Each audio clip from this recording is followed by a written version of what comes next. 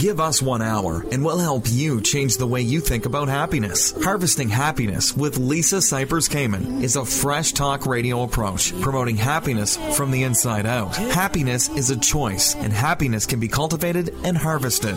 Each week, Lisa shines her light on well-being and global human flourishing by presenting a diverse and proactive collection of the greatest thinkers and doers who have devoted their lives to creating a better world in which to live. Lisa Cypers-Kamen is a widely recognized applied positive psychology coach, author, documentary filmmaker, and lecturer specializing in the fields of sustainable happiness, mindfulness, and integrated well-being. Let's get to it. Here's your host, Lisa Cypers-Kamen.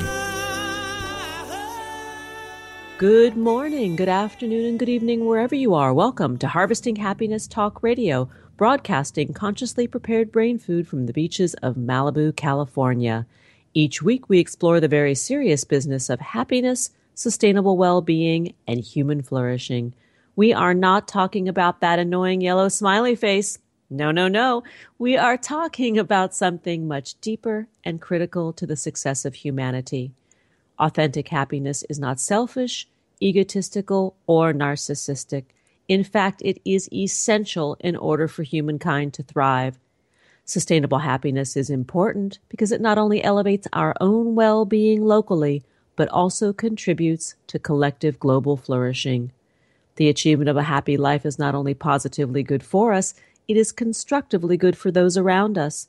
In short, happiness matters. Happiness comes from the heart, and this show is most definitely all about the heart. In all the years that I've been doing this radio show and all the years that I've been working in the business of happiness and positive psychology, I've really come to learn that we learn the most out of the most difficult, darkest, complicated challenges as well as our failures. And today's show, we're focusing on the wisdom that can be found and learned from failure. My first guest is Amy C. Edmondson. She is the Novartis Professor of Leadership and Management at the Harvard Business School, a chair established to support the study of human interactions that lead to the creation of successful enterprises that contribute to the betterment of society. She is the author of a few books, and one entitled Teaming: How Organizations Learn, Innovate, and Compete in the Knowledge Economy, Teaming to Innovate, and Building the Future, Big Teaming for Audacious Innovation. Amy received her PhD in Organizational Behavior. Amy, just clarify this for 1 second, because we have an AM in Psychology and AB in Engineering and Design, all from Harvard? Yes, that is right. And AM means MA in any other language. That's the Latin formation for a master's degree, the same as AB is a Latin formation for the bachelor's degree. Well, there you go. I learned something new from that. God bless Harvard. But Amy lives in Cambridge, Massachusetts with her husband, George Daly, a physician scientist at Harvard Medical School, and their two sons. Welcome. Sorry for my inquisitive, what is that? But you know what? Inquiring minds want to know. I'm a big believer in curiosity. Me too. That's why I get to do what I do. Welcome. And you know, I love your background because it is, it's vast. And it also, before you were doing the work that you're doing now, I did a little digging. You worked with Buckminster Fuller. Indeed, I did. And I am convinced that I got my early interest in failure and learning from failure from the core of Bucky's message. Yeah, I would assume so. I mean, he is he was a visionary and a character, and probably worthy of a separate show. But I was impressed with that because my first education is as an architectural designer, and my bachelor years were done in Boston as well at the Boston Architectural College. So that's wonderful, and I actually think that's not a coincidence then with what you're currently doing, because the design thinking mindset is so crucial to the continued learning. I agree. And I also think that when we are focusing on external space, external organization, how we put spatial relationships together, color, texture, and the psychology of all that, it does tie into organizing internal space, albeit in a little bit different way, but it is very similar. It is similar, and it's systems thinking. It's thinking within a context and being very aware of the interrelationships among different parts. Agreed. Let's talk about failure and what many of us may not know about the joys of failure. Where should we begin? Or the potential joys of failure. Let's put it that way. That's right, because there's no getting around the fact that failure is not fun. None of us wake up in the morning and jump out of bed because we can't wait to start our day and see how many failures we can have. Clearly not. And I think that aversion and that fear lead us to be often overly cautious. Right? So they lead us, we're so failure averse that we then miss opportunities as well. So why should we talk about there being at least a glimmer of joy in failure? And that is because that's where learning comes from. That's where discovery comes from. There's simply no innovation without some failures along the way. So failure, by its very nature, is not preventable. We think by being risk adverse and seeking psychological safety in ensuring that, nothing we can do will go wrong actually is a myth because we can't prevent it. We can't prevent nothing. We can't prevent nothing from going wrong. Things will go wrong. However, I want to draw some slightly finer distinctions because not all failure is good and not all failure is unavoidable. There are avoidable failures. I mean, I can stand up right now and I see this cord connecting my computer to the wall. I can see it, but I might suddenly start to think about something else and trip over that cord. I think that would be stupid. I think that I have the wherewithal to avoid that failure. And so I think we have to make a real distinction between kind of avoidable, preventable, non-celebrated types of failures. And those generally live in a domain where enough knowledge exists for us to do the right thing to avoid those failures. So that's one type of failure, kind of let's just call it avoidable failures. The second type is the kind of complex type that really, despite the very best of our abilities and thinking and listening and working with others, a whole bunch of complex factors come together at once and produce a failure. Maybe we have, bad weather, factors outside of our control, a bunch of things that never happened at the same time before, whatever. Complex failures that we can do our best to be mindful about them, but we cannot avoid all of them. And then the third kind is what I would call intelligent failure. And those are the kind where absolutely they can't be avoided. And in fact, the quality of them can be even better and better, depending on how we manage them. And so intelligent failures are the results of, by the way, still undesired results of thoughtful forays into new terrain. So thoughtful experiments. No one's ever been here before. No one's tried this before. I'm experimenting with a new possibility. I'm pretty sure this might work, might yield fruit, and I'm wrong. It fails. That's okay. I've got to pick myself back up, move forward, try the next experiment. Those are intelligent failures. They need to be learned from. They need to be celebrated. I'm jotting notes because it's making me think of other things I want to ask you. But in terms of intelligent failure and in complex failure, I mean, I get the preventable ones, don't trip over the cord. Complex, I might say from a perspective of relationships, could be marriages. Yes. Marriages are very complex indeed. You think about all of the swirling emotions, the history, the different mental models coming together, often in explosive ways, the things that each of us take for granted that can just clash with things others take for granted. And by the way, marriages are a good illustration. So are complex collaborations across functional or expertise disciplines in the organizational setting. So relationships in general would fall into complex. Most relationships, not all relationships, but certainly any significant or meaningful relationship is fairly complex. I would agree. And then intelligent, you're really talking about a venture, a foray into the unknown, stepping over the threshold into the forest to try something new, to stretch oneself. Exactly. And of course, all innovation and all science involve the confronting of and willingness to deal productively with intelligent failure.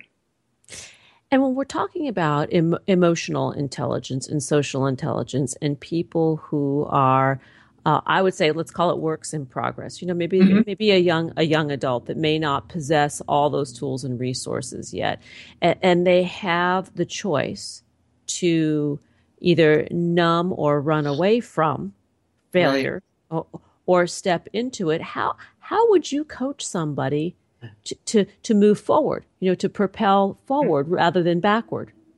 I like to describe this as the internal choice, which I think we have to try to make again and again, to play to win rather than to play not to lose.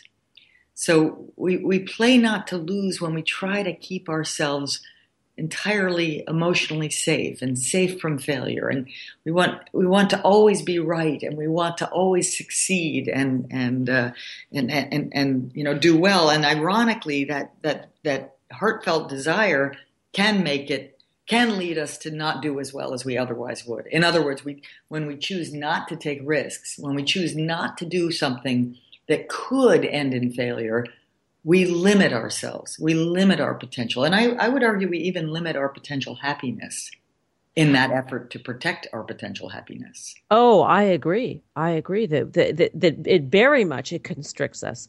And we're going to go to a break. And when we come back, I want to just go back to something you said about the desire to be right, because I think that right there is a limiter. That's what it keeps us in that safe zone, which ultimately leads us to a constricted life. We're going to go to a break. And when we come back, we're going to continue the conversation with Amy C. Edmondson. She has several books. Her latest is Building the Future, Big Teaming for Audacious Innovation. And we're talking about failure, actually, finding happiness inversely. To learn more, you can visit Amy Edmondson at Harvard Business School, and that's hbs.edu. On Twitter, that handle is at Amy C. Edmondson. Here come those tunes, and we will be right back. That's a promise. We know that life is tough and that happiness can and does live along with adversity. We'll be right back to explain how on Harvesting Happiness with Lisa Cypers Kamen on TogiNet.com. Like us on Facebook at Harvesting Happiness and on Twitter at HH Talk Radio. Lisa returns with more of Harvesting Happiness following this short break. Happiness is an inside job. Wear the message on t-shirts, baseball caps, sterling silver designer jewelry, and more. Please visit our online boutique at www.harvestinghappiness.com.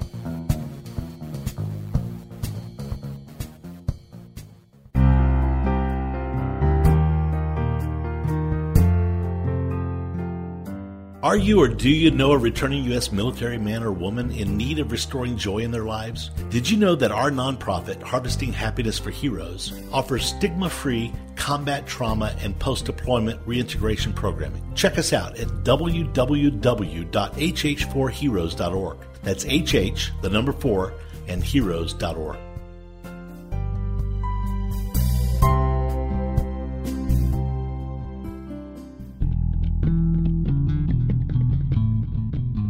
Nothing gives happiness like a free gift.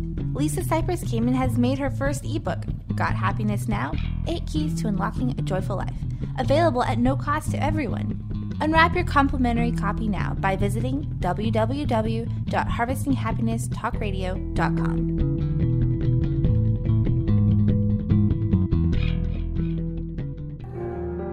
Welcome back to Harvesting Happiness with Lisa Cypers Kamen on TogiNet, the show dedicated to promoting happiness, because happiness is a choice, and happiness can be cultivated and harvested.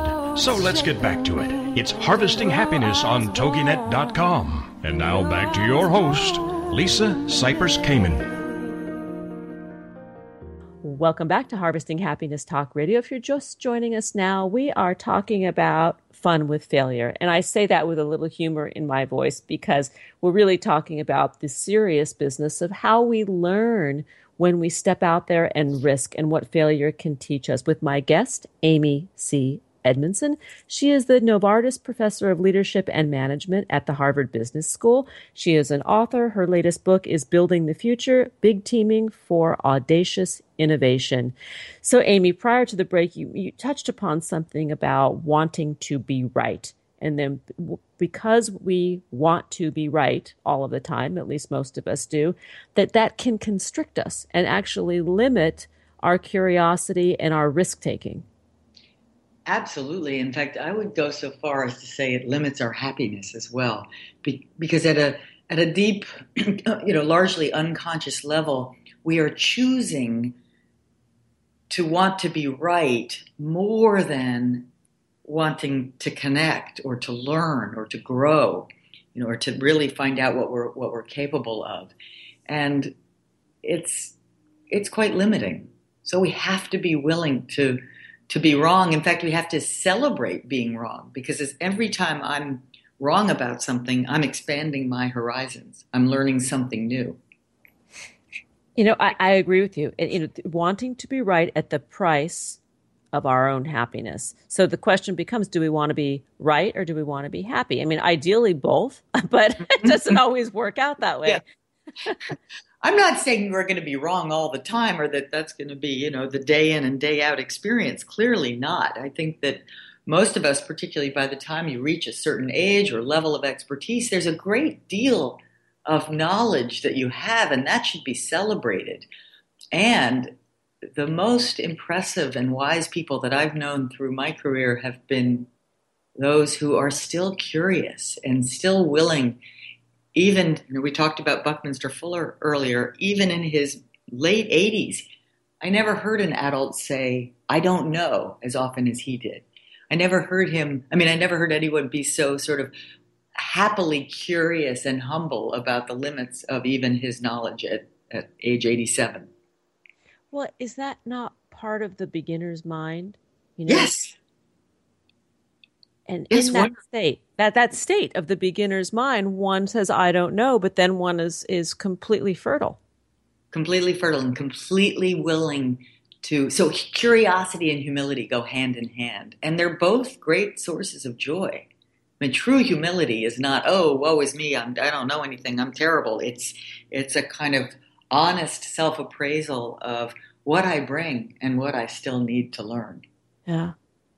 I do a lot of groups. Sometimes they're quite large groups. And I sometimes go into these groups saying, I have this new thing I want to try. It's either going to go great or it's going to be an epic failure, but we're going to have fun regardless. So that's intelligent failure, right? That's, I've never tried this before. I have a pretty good sense that it might work or I wouldn't waste your time with it. And I don't know for sure how it's going to go. Absolutely. Intelligent failure. If it goes wrong, it's intelligent failure. If it goes right, it's innovation. Yeah. Or just good, clean, squeaky fun, But let's talk about why learning from failure is an essential skill, because we know that learning, the pursuit of lifelong learning, contributes to our happiness. Stretching our minds is a good thing. But specifically from failure, and you mentioned the word humility as it relates to Buckminster Fuller, but I'm curious as to why we have to learn from what we perceive as the negative side of things. There is a school of thought, and I would subscribe to it, that failure has more information than success. So if something goes well, I can celebrate that and feel good about that, but I may not know exactly why it went well. I think it went well because I did X, Y, Z, and then good things happened. But a whole lot of other factors may have contributed.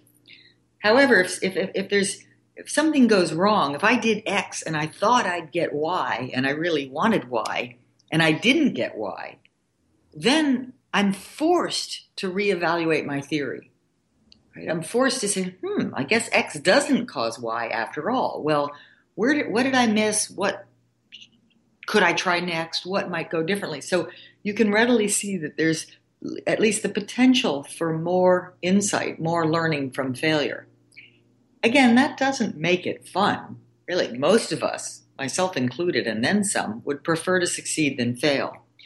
And we have to be open to the possibility of failure if we're having any experiments at all, right? If we're pushing our growth envelope at all, we know we're going to have failures.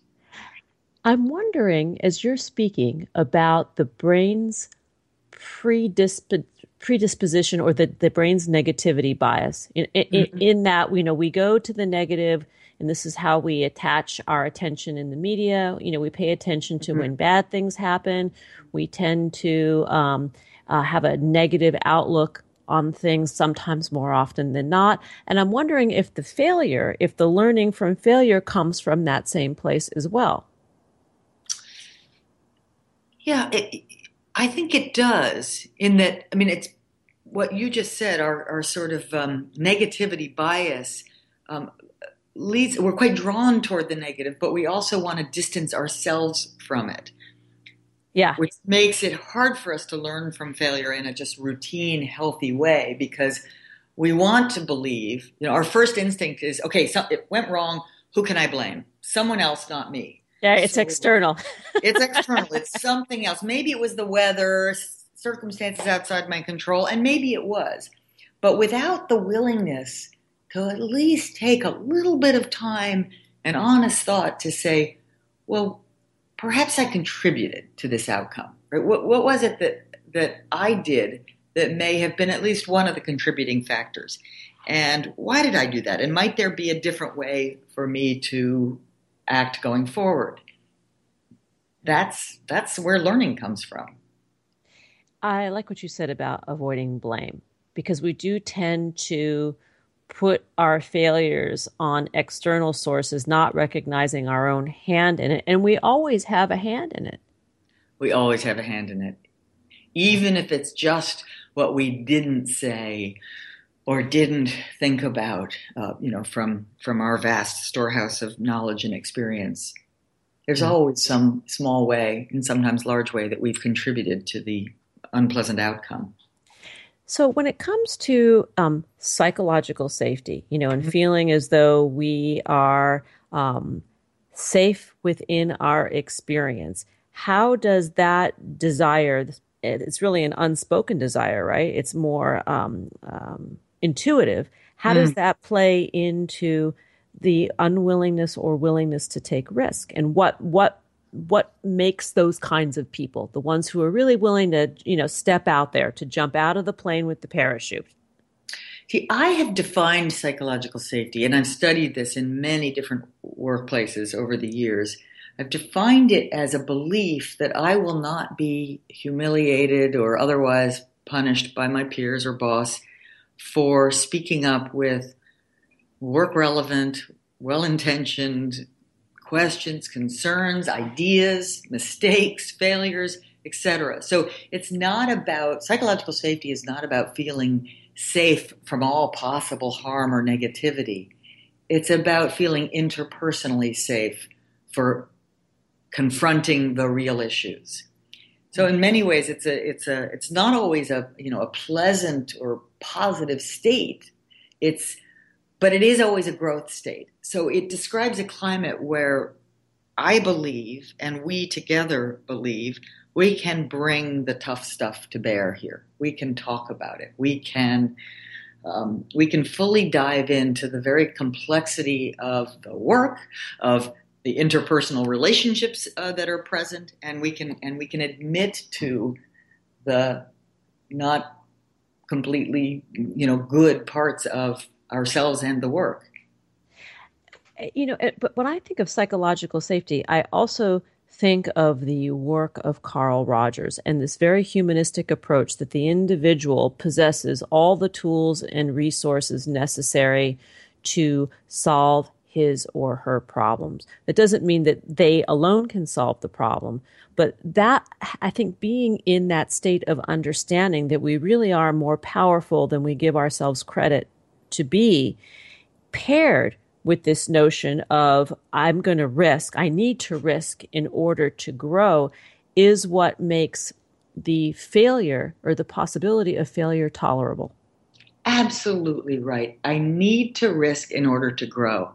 And so I think you're right to mention Rogers, and it's a reminder that without a safe container of some kind, we just aren't as humans able to take the small and large risks that are needed to allow us to grow and to achieve higher levels of happiness, really, and fulfillment. And the second part, which you also alluded to, is it's got to be at least partly social. It's got to be done with others. We cannot do this kind of work all by ourselves, alone in a room. We need to be willing to take those interpersonal risks, to speak up, to ask for help, to articulate our thinking and get feedback on how we're doing, and where do we need to make some changes in how we're thinking. You said something really important. We're almost out of time, but I want to just touch back on this for a moment, that the failure alone that happens in isolation and loneliness and in withdrawing from is not what we're talking about. We're talking about leaning in, engaging, and being connected. And through that, the failures leading to a happier place. Absolutely right. We're talking about a place where we can acknowledge in the presence of others that bad things happen, some of them because we really messed up, some of them because we're all experimenting together in the new terrain, and some of them for complex other reasons. But it's okay. It's okay. Let's work through them. Let's learn from them. Let's emerge in a stronger, better place. Beautifully said. Amy C. Edmondson, thank you for joining us. To learn more about Amy's work, please visit her at Harvard Business School. That's hbu.edu. You can look her up there. You can just Google her. She's all over the internet. And on Twitter, that handle is at Amy C. Edmondson. And Amy Edmondson's latest book is Building the Future, Big Teaming for Audacious Innovation. Thanks for being with us, Amy. It was a pleasure. Thank you for having me. Oh, my pleasure. Here come the tunes. We'll be right back, and that's a promise. We know that life is tough and that happiness can and does live along with adversity. We'll be right back to explain how on Harvesting Happiness with Lisa Cypers Kamen on TogiNet.com. Like us on Facebook at Harvesting Happiness and on Twitter at HH Talk Radio. Lisa returns with more of Harvesting Happiness following this short break. Nothing gives happiness like a free gift. Lisa Cypers Kamen has made her first ebook, Got Happiness Now? 8 Keys to Unlocking a Joyful Life, available at no cost to everyone. Unwrap your complimentary copy now by visiting www.harvestinghappinesstalkradio.com.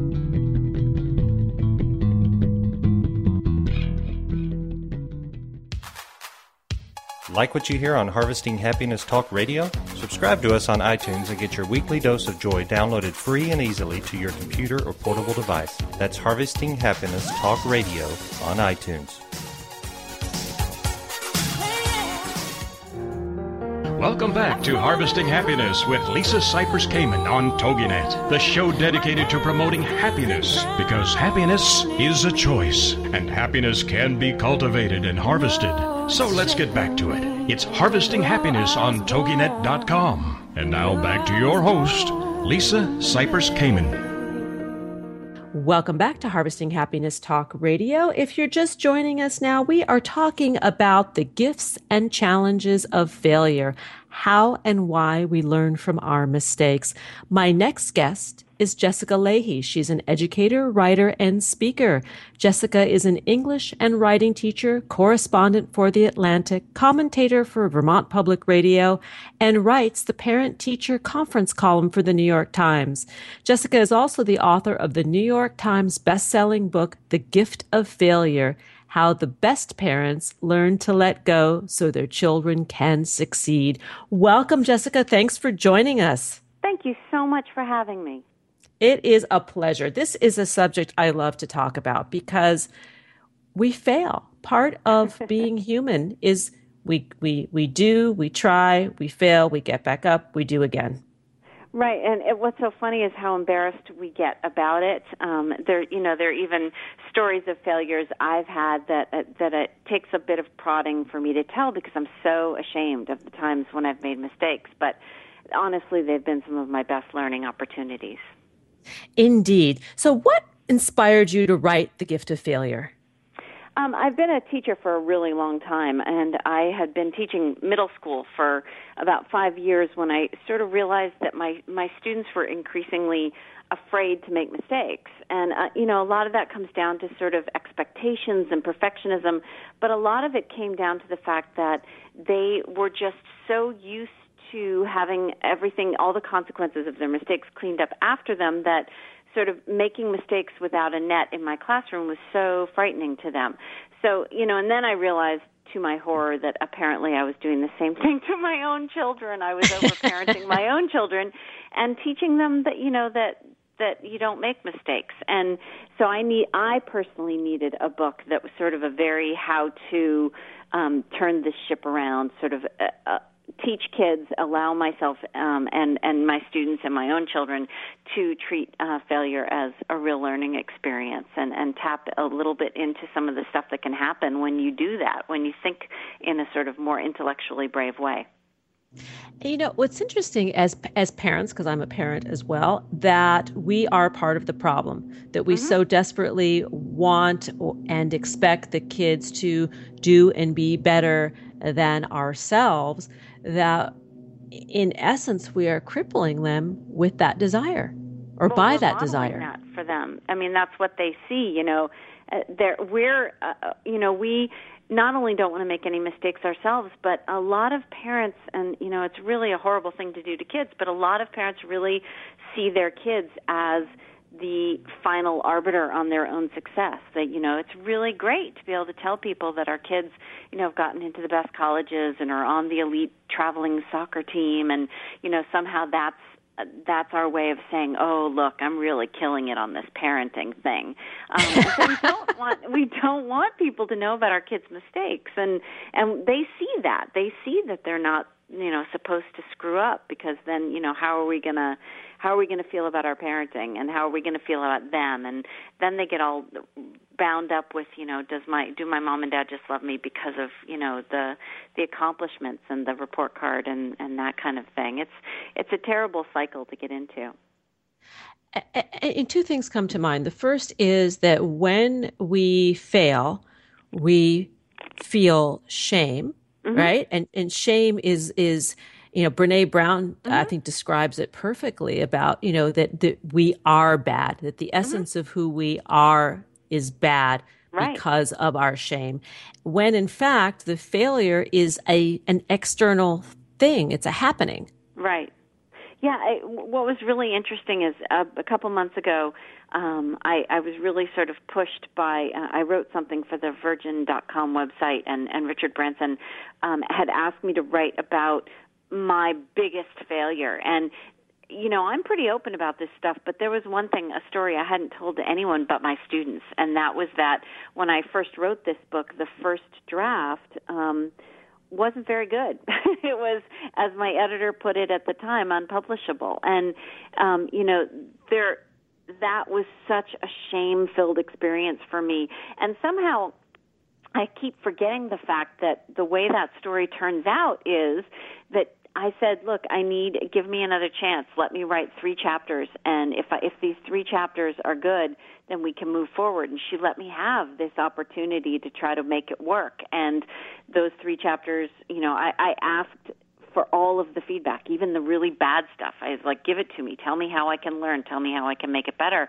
And those 3 chapters worked, and that turned into 5 chapters, which turned into the rest of the book. And, it ended up on the New York Times bestseller list. But for some reason, that successful learning process is not the part of the story that I tend to fixate on. What I tend to fixate on is oh my gosh, I'm a failure as a writer because my first draft wasn't very good. Well, of course my first draft wasn't very good. It was the first time I'd ever written a book. You know, right. that's where our brains go, is to that horrible, shameful, you know, I wrote an unpublishable book, and forget the second half of the story, which is, wow, I learned a lot from that, and next time I write a book, the learning curve is going to be much flatter. And it is in the persistence, the willingness to try, to attempt. I mean, it's not, I don't even think it's trying. We do or we don't. So you did it. It didn't have the outcome you would have hoped. But it stretched you. It tested you. And that's the part that I hope my children see. One of the things I talk about in the book, there's an entire chapter on, you know, please let the one place that we focus on our personal goals over grades and accomplishments like grades, external motivators like grades, be at home. And the one thing I try to do here in front of my kids is set goals for myself that are a little bit scary, because I don't want them to ever see me as the kind of person that, you know, only takes the safe gambles, that doesn't ever stretch myself, because that's, you know, that constant process of learning is what we need to be modeling for our kids. It's amazing to me when I get questions when I'm out doing speaking engagements. I got a question recently from a parent saying, you know, my kids just don't like to read for pleasure. What is that? I try so hard. I get them all these books. And I said, well, do they see you read for pleasure? And she had to admit that no, her children never see her read for pleasure. And I said, well, how are you supposed to tell them that they're supposed to love reading if they don't see you love reading? That modeling for our kids is just such an important part of what we do. You know, I want to talk to you about that, because I love reading. My children do not like reading, and one of them is in college, so that is kind of interesting. But I also look back on how I developed and the modeling that I had, and I didn't develop a love of reading until I was an adult, till I was good and ready, even though it was modeled for me. That's so interesting. I've talked to a lot of people like that. I also love to write about literacy, and you know, it's such a big topic for me. And yet, I do run into a lot of adults who said, you know what? It wasn't until I got older and I realized that reading didn't just have to be books that were assigned to me. I think that's the trap we fall into. Is we? I talked to a mom recently who said, I need for you to make a list for me of books that my kids should be reading, because I just think they should be reading really challenging books. And I said, well, what does your kid like to read? And they said, oh, my kid really likes to read there's a series of books by Jeff Kinney, and they're, you know, very cartoony, and the language is a little more simplistic. And I said, well, why aren't they allowed to read those? And she said, well, I threw those away. I gave them away because I don't think those are challenging enough. And I said, you know, what she's effectively doing is killing off her kids' love of learning, because we have to allow kids at a certain point to say, these are the things I want to read, and let them rediscover that reading is such an amazing experience in, you know, disappearing inside of another character, or learning something about something you've never experienced before. And if everything we're giving them and sort of pushing on them is stuff that they don't want to read, or turning everything into an assignment, then I don't know that there's much hope to getting them to really love reading. Let's step into the overparenting territory, because this is something that so many of us, particularly in, well, actually, I was going to say Western culture, but I take that back. Every culture, you know, has the quintessential tiger parent or tiger mom. You know, we all have that image in our minds, and we flash on that. But why doesn't it work? Well, it doesn't work for a few reasons. It turns out, that, put very, very simply, that anything we do to try to control another human being causes them to sort of dig their heels in and stop wanting to do that thing that they're trying to be controlled to do. And it turns out that, and you know, Dan Pink covers this beautifully in Drive and in the research that he does, that extrinsic motivators, whether that's grades or honors or, you know, the positive stuff and the negative stuff, grounding, surveillance, all of those things cause anyone to be less motivated to do the thing it is that we want them to do. And it turns out what we really need is intrinsic motivation. And intrinsic motivation needs three things. Kids need to feel autonomous which means they have control over their environment and the things that they're doing, to a limit, of course. And they need to feel competent, which is not the same thing as confident. We can't talk kids into feeling competent. That just happens through experience. And they need to feel connected, meaning they need to know that we love them no matter what, that we don't just love them based on their grades and their accomplishments. And if we can give kids a little more control and help them feel competent and help them feel like they have some more control over their world, we stand a much better chance of helping them want to learn, want to read, want to do these other things. And, that's a really hard thing to do, to step back and have some faith in our kids that they'll do the right thing, because it feels, as a parent, like the stakes are so high. It's so scary.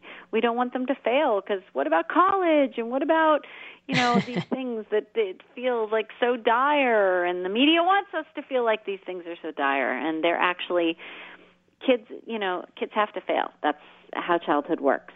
And no matter how much we don't want them to fail, it just doesn't work to set them up that way.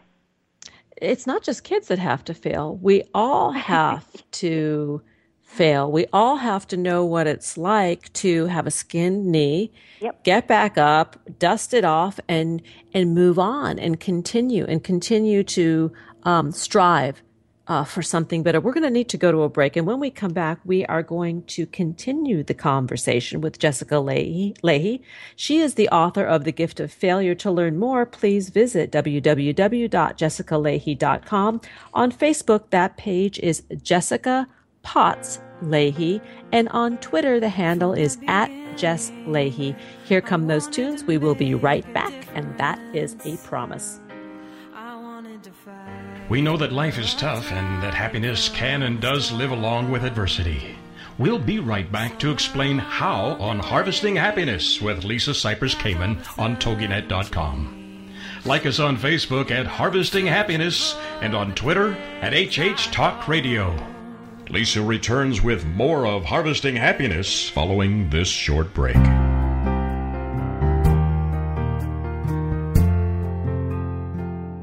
Are you or do you know a returning U.S. military man or woman in need of restoring joy in their lives? Did you know that our nonprofit, Harvesting Happiness for Heroes, offers stigma-free combat trauma and post-deployment reintegration programming? Check us out at www.hh4heroes.org. That's HH, the number 4, and heroes.org.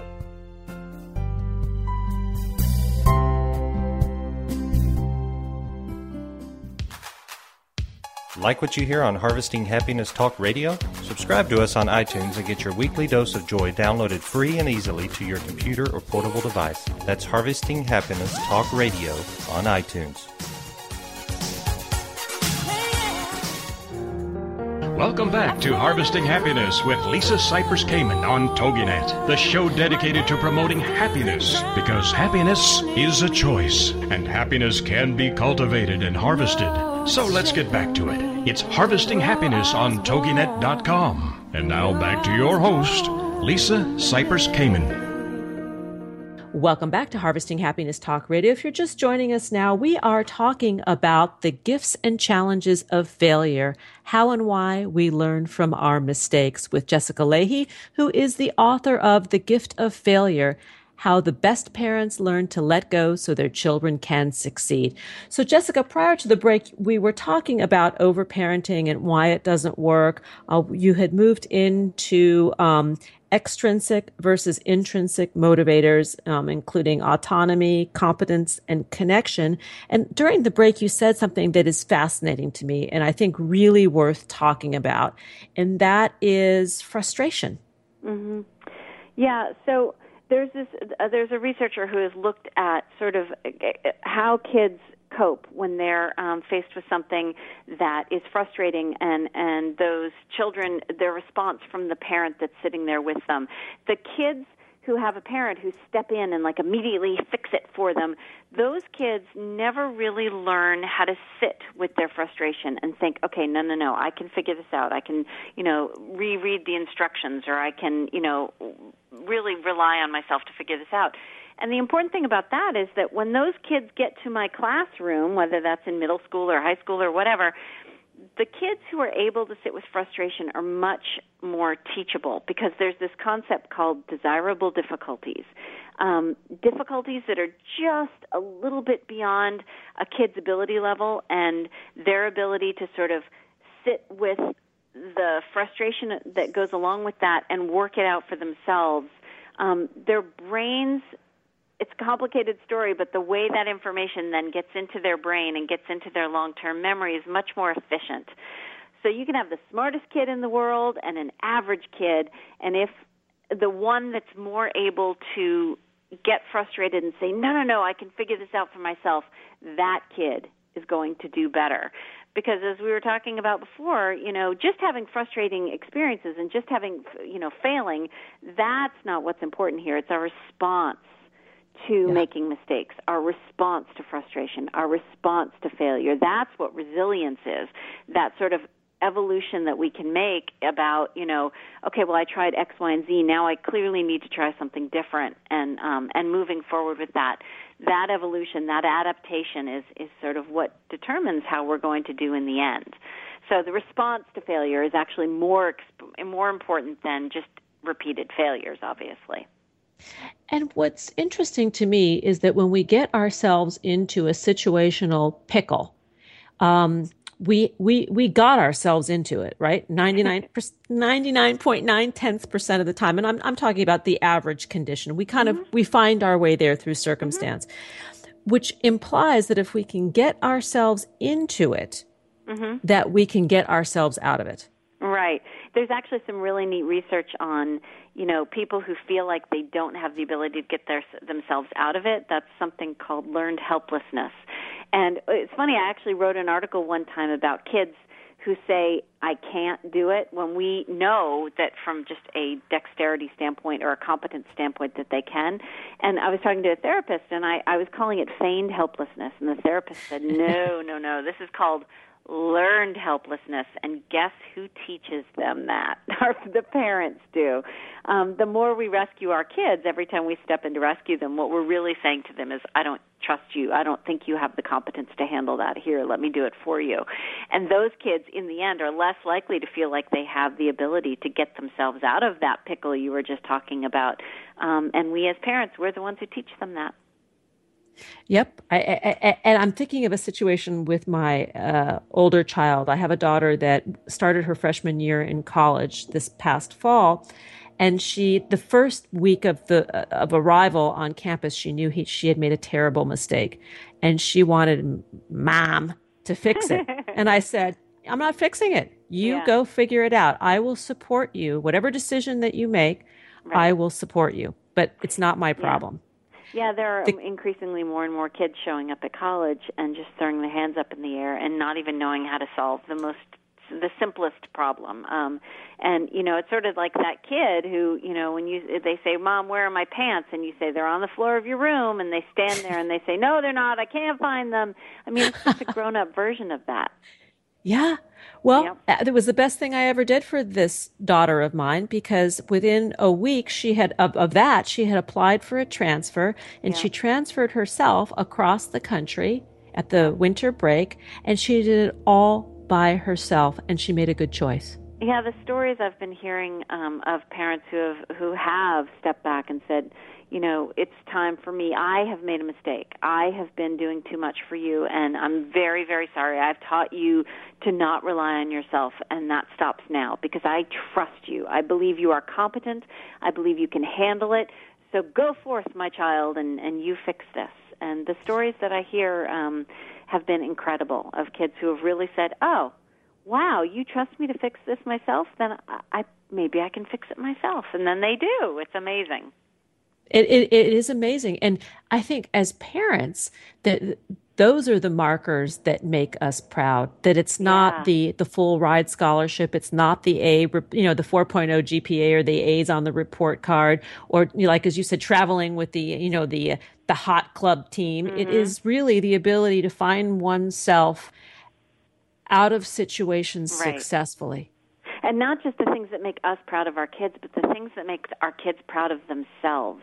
When I think back about big accomplishments in my life, they're there are some things that, I'm really proud of, but actually the things I'm proudest of were like when I was 20 and there was a railroad strike, but I really needed to get to this airport to pick someone up, and I figured it out on my own. I used a network of buses, and I figured it out on my own, and it seems like such a small thing, but for me it was a huge growth moment. Those are the things that our kids are going to look back on and say, yeah, I'm a competent person. I can handle this.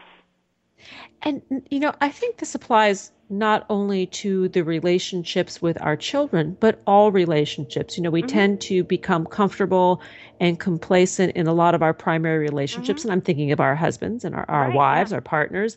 Yeah. And we tend to want to overdo or overcompensate in those relationships and not give the other enough credit. Oh, my gosh. It's how did you know that's exactly the biggest sticking point in my marriage? I'm a perfectionist. I like things done a certain way, and my husband and I have been married now for 20 years, but there have been many times where he's just looked at me and he said, "You're fairly sure that I'm stupid, aren't you?" And because I want to step in and say, no, you don't load the dishes in the dishwasher that way, or I'll just take care of it for you. And, those are the things we say to our children when we're overparenting our children, and yet we do it to our spouses and our friends, and, and it's something that we have to stop doing because we need the people around us to know that we respect them. And when we undermine their success by acting like they're not competent, that's not respect. It's true. It's true. I've got it going on in my own house. One of the areas is the laundry. I love folding laundry. I find it very meditative. So, when the laundry builds up, I'm like, why isn't anybody helping here? And they're like, well, you're just going to refold what we do, so we're going to just let you do it. So I shoot myself in the foot by, trying to control it. Well, my husband does not fold towels correctly, so I completely feel your pain. But actually, I just, on my website, there's at jessicalahey.com, there's a post called Special Care Instructions about that, and I learned something very important. Dry erase markers work great on the outside of the washer and the dryer. If you wipe down your washer and dryer and then write the instructions for laundry on the outside of the washer and dryer with dry erase markers, no one has any excuses for saying they don't know how to do the laundry because all of the instructions are right there. Hilarious. This is perfect. I'm going to just repeat that to send everybody over to jessicalahey.com if you want to learn tips for laundry and better living, right? Yeah, it worked out pretty well in our house, actually. It is very funny. And, my partner who I've been with for many years, he says to me, I finally, after all these years, I can do the towels in the right thirds that you like. Excellent. Yeah.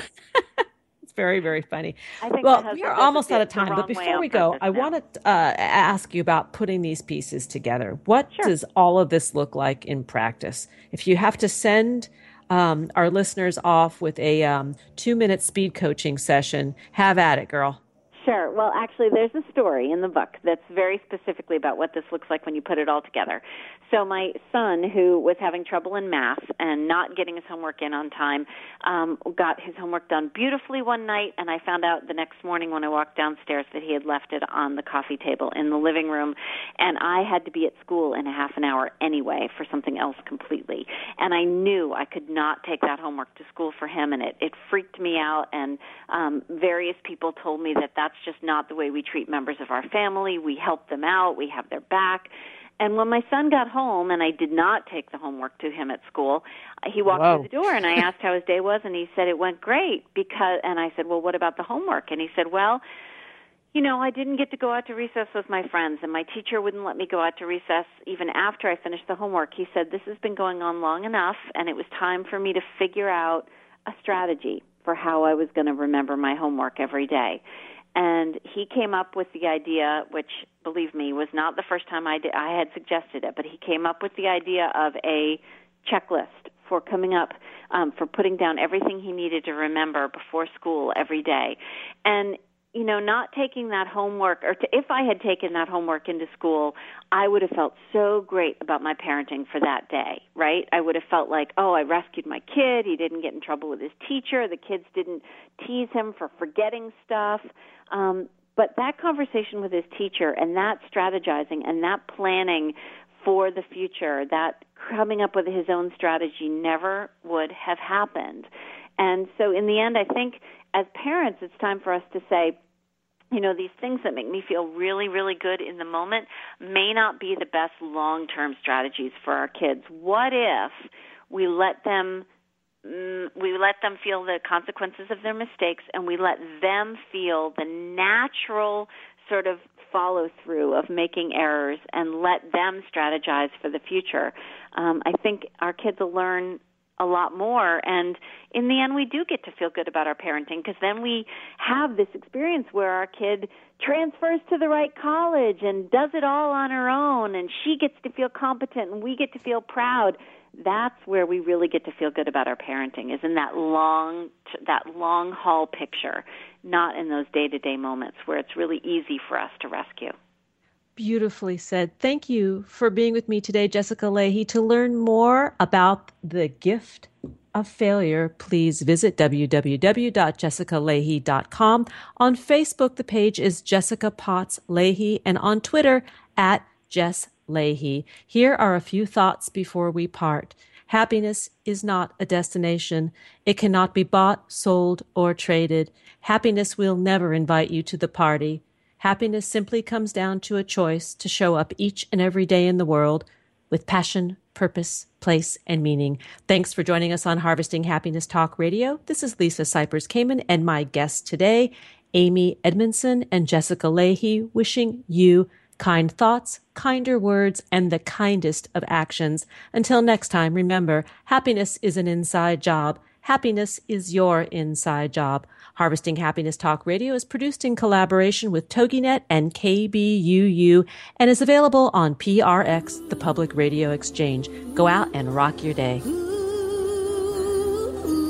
Thanks for joining us on Harvesting Happiness Talk Radio with Lisa Cypers-Kamen. Join us each and every Wednesday for a brand new broadcast and continue to harvest your own happiness anytime from the comfort of wherever you are with hundreds of free downloadable podcasts from our libraries on iTunes and SoundCloud. To learn more about Lisa's global practice as an applied positive psychology coach specializing in lifestyle management as well as addiction and trauma recovery services, please visit harvestinghappiness.com. Spread more joy by liking us on Facebook at Harvesting Happiness, following Lisa on Twitter at Lisa Kamen, and tweeting us with the hashtag Harvesting Happiness.